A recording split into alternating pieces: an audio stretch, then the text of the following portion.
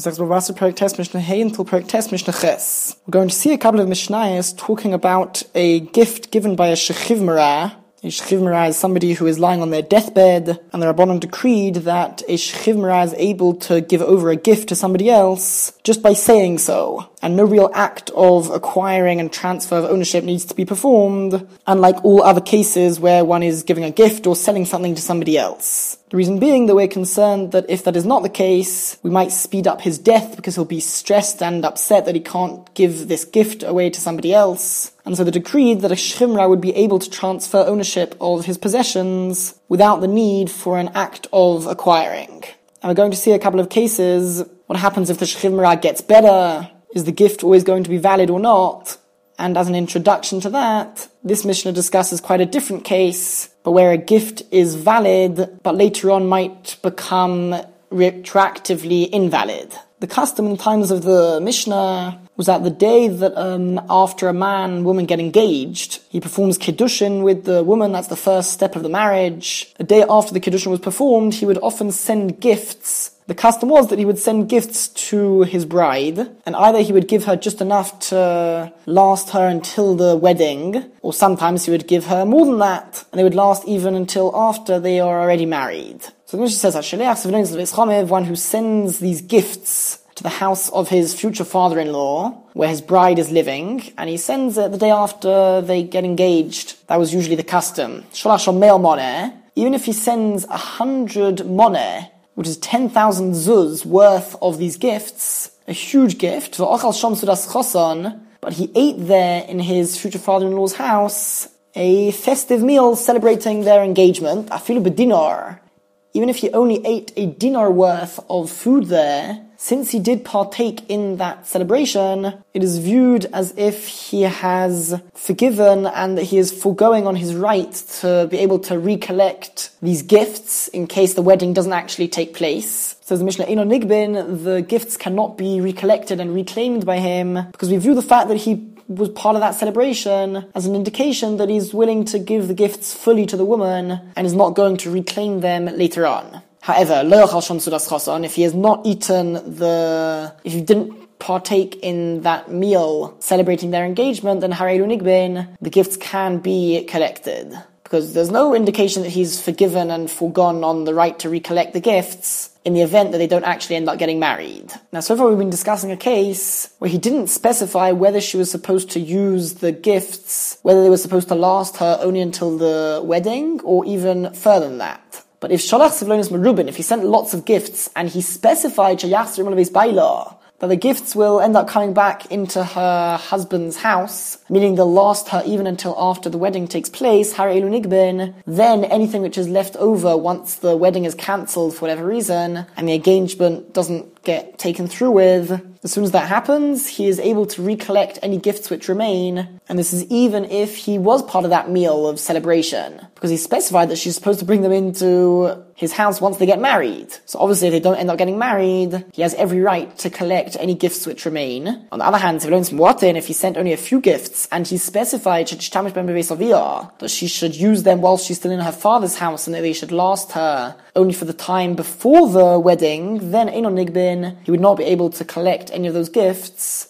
once the wedding is cancelled and they don't go through with it. So that is sort of an introduction to this Mishnah, and now Mishnah Vav talks about a shechiv marah, somebody who is lying on their deathbed, and he wrote all of his property away to others. So it's true that he's able to do it even by word of mouth, but he wrote it down. V'shir karka kol shehu, but he left out of the gift for himself, he did not give away a certain amount of land, even a very small amount of land. And really this refers to any possessions. If he doesn't give away all of his possessions, and then he ends up getting healthier again and he doesn't die, the question is the gift which he gave valid or not? Says the Mishnah about Nosoi Kayemes, his gift is indeed valid. Because the fact that he didn't give away everything means that he did take into account the possibility that he's going to get healthy again and live. And yet he still gave away the present. And so that present is considered to be valid. However, it's very important to note that since he ended up getting healthier again, and he didn't give away all of his property, the unique law which applies to a shechiv marah, that no act of acquisition is necessary, would not apply. So therefore we must be actually talking about a case where an act of acquiring and transfer of ownership was performed. Alright, continues the Mishnah, Lo yishir karka kol shehu. If he didn't leave out any amount of land or possessions, rather he gave away all of his possessions, then ein matnosa kayemes, if he does get healthy again, the gift would not be valid, because it's clear that he only intended to give it away because he was sure that he was about to die. And therefore it's totally based on a mistake, and the transfer of ownership would be invalid. Now what happens if somebody was very ill, and there was a danger that he was going to die, but later on he became healthy again, and meanwhile there is, let's call this person who was ill Ruvain. Meanwhile Shimon has a document which he received from Ruvain, and Ruvain gave away all of his property to Shimon. That's what was written in the document. And it's not written in the document, Lo yikosav ba, Ruvain did not write in the document shechiv mara, that he was a shechiv mara when he's giving over this gift. And right now he's healthy, and Ruvain claims that, Ruvain says, shechiv mara hoya, that he was a shechiv mara when he wrote this document and gave it over to them. So since he's now healthy, and he didn't leave any possessions out of the gift, we just learned in the Mishnah that the gift will be invalid. However, the Heimoimrim, but they claim that bori hoya, he actually gave us this document when he was healthy. Just like he's healthy right now, that's when he gave us the document with all of these possessions. Not when he was actually a shechiv mara. So if a healthy person gives all of his possessions away, certainly that is considered to be valid.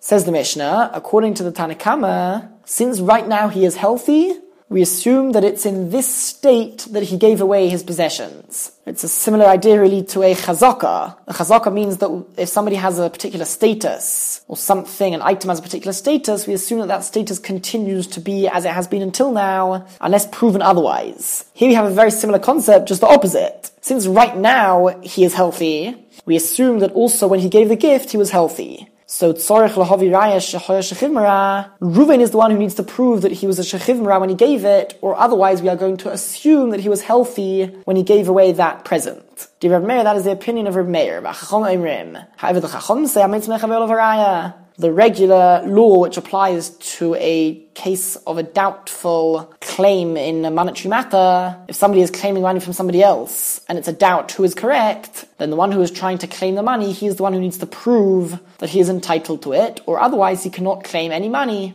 And therefore, unless proven otherwise, Reuven would not need to give them the gift. Mishnah Zayin, we've assumed until now, as a simple given fact, that a shechiv mara can give away his possessions even without doing a regular act of acquisition. However, the truth is, this Mishnah will show us that it's actually a machlokes, it's a debate among the Tanoim.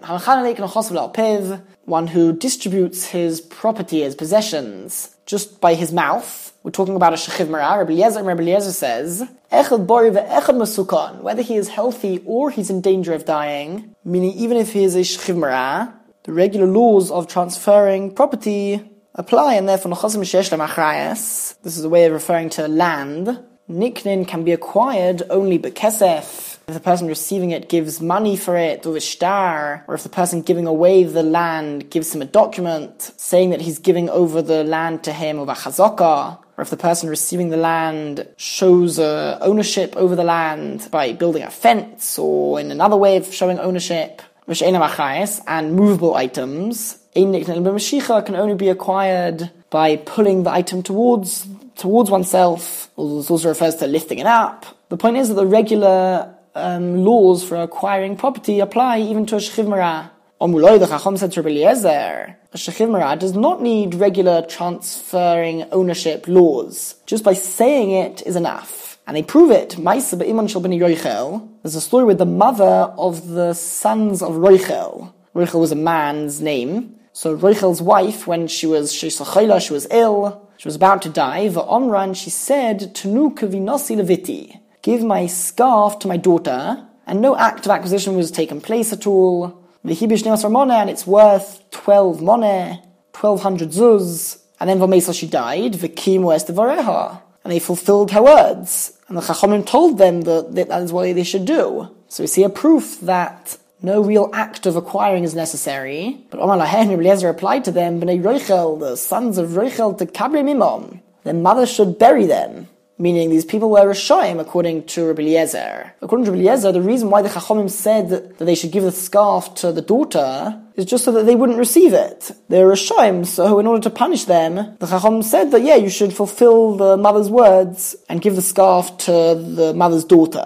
But that's no proof for the halacha. Now the next opinion is in the middle. B'Shabbos, the Chacham say, B'Shabbos, a shechiv mara who says on Shabbos that he wants to give a gift to somebody, Devar Kayomim, his words would be fulfilled and valid. Because on Shabbos he's not able to write. So in such a case, the Chacham said that he's definitely going to get very stressed if he can't give away this gift. So on Shabbos, the Chacham decreed that he's able to give away things just verbally. But not on a regular weekday. Since he's able to write, that is the only way that he can give away his property without doing a regular act of transfer. And it could be that on a weekday you would actually have to do a real act. And the Chacham only decreed on a Shabbos that you're able to say it and that will be enough. Now Rabbi Yeshua says the exact opposite. But Shabbos Omru, if the Chacham said that on Shabbos the Shechiv Mara is able to give over the ownership, all the more so on a regular weekday. If you think about it, on Shabbos, all of the regular laws of acquiring don't apply. You're not able to acquire things on Shabbos. So it's sort of a time which is not fit for acquiring items. And yet the Chacham said that you're able to acquire it in a particular way by saying.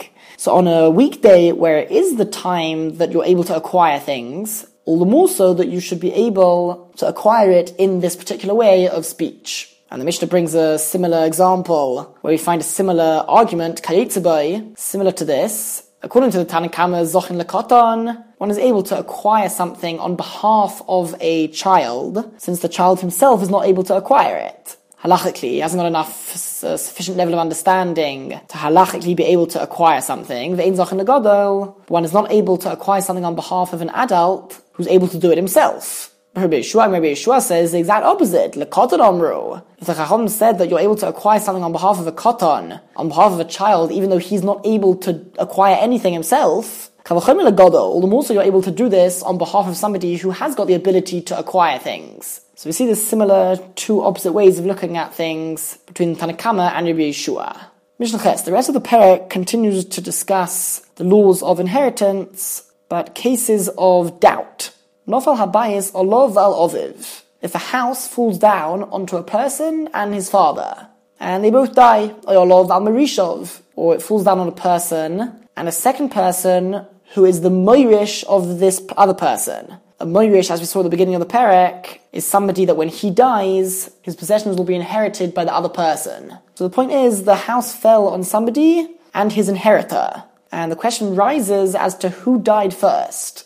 Let's say Ruvain was Shimon's father. So if Ruvain died first, that means all of Ruvain's possessions were inherited by Shimon. And then when Shimon dies, Shimon's inheritors are entitled not only to Shimon's property, but also to all of Ruvain's property. However, if Shimon died first, then he never inherited Ruvain, and as such, Shimon's inheritors would not necessarily inherit Ruvain. Now, we're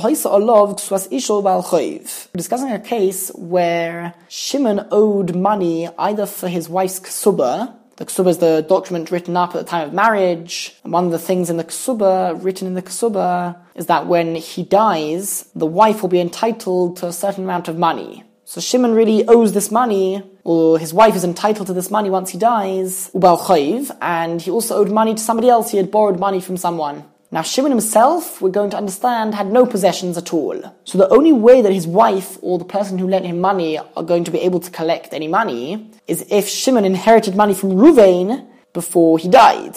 So Yoshei Av, those who are inheriting the father Ruvain, they claim that Haben Meis Rishon, the son Shimon died first, and therefore the property of his father Ruvain was not inherited by Shimon, and rather it should be inherited by us. Only after Shimon died did Ruvain the father die. On the other hand, Bali Achov Himrim, the ones who were owed money by Shimon claim that Ha'av Meis Rishon, first the father Ruvain died, V'achkach Meis Haben, and only then did Shimon the son die. Beis Shammai and Beis Shammai say, they should split it. The property remains in the states that it has been until now, since we know that certainly Reuven's inheritors have had a claim until now that when Reuven dies, they're the ones who are going to receive it. And now we're just not sure whether there's something getting in the way, whether Shimon took it first. So if we're not sure, then we stay with what we've known until now, that Reuven and his inheritors are the ones who are entitled to Reuven's property. However, Beis Shammai have a different logic. According to Beis Shammai, Shtar ha'omed ligbois k'govui domi, which means that a document which is ready to be collected, even before it's been collected, if somebody owes someone else money, we look at it, halachically speaking, in a certain way as if the debt has already been collected. And therefore you can't say that it's Reuven's inheritors who have the status until now that they're the ones who are going to receive it. And that's the status quo. No, if we have this concept that the debt is, so to speak, as if it's already been collected somewhat, so the lender, the one who's owed the money, has an equal claim on the inheritance as do Reuven's inheritors. And that is why, according to Beis Shammai, it should be split.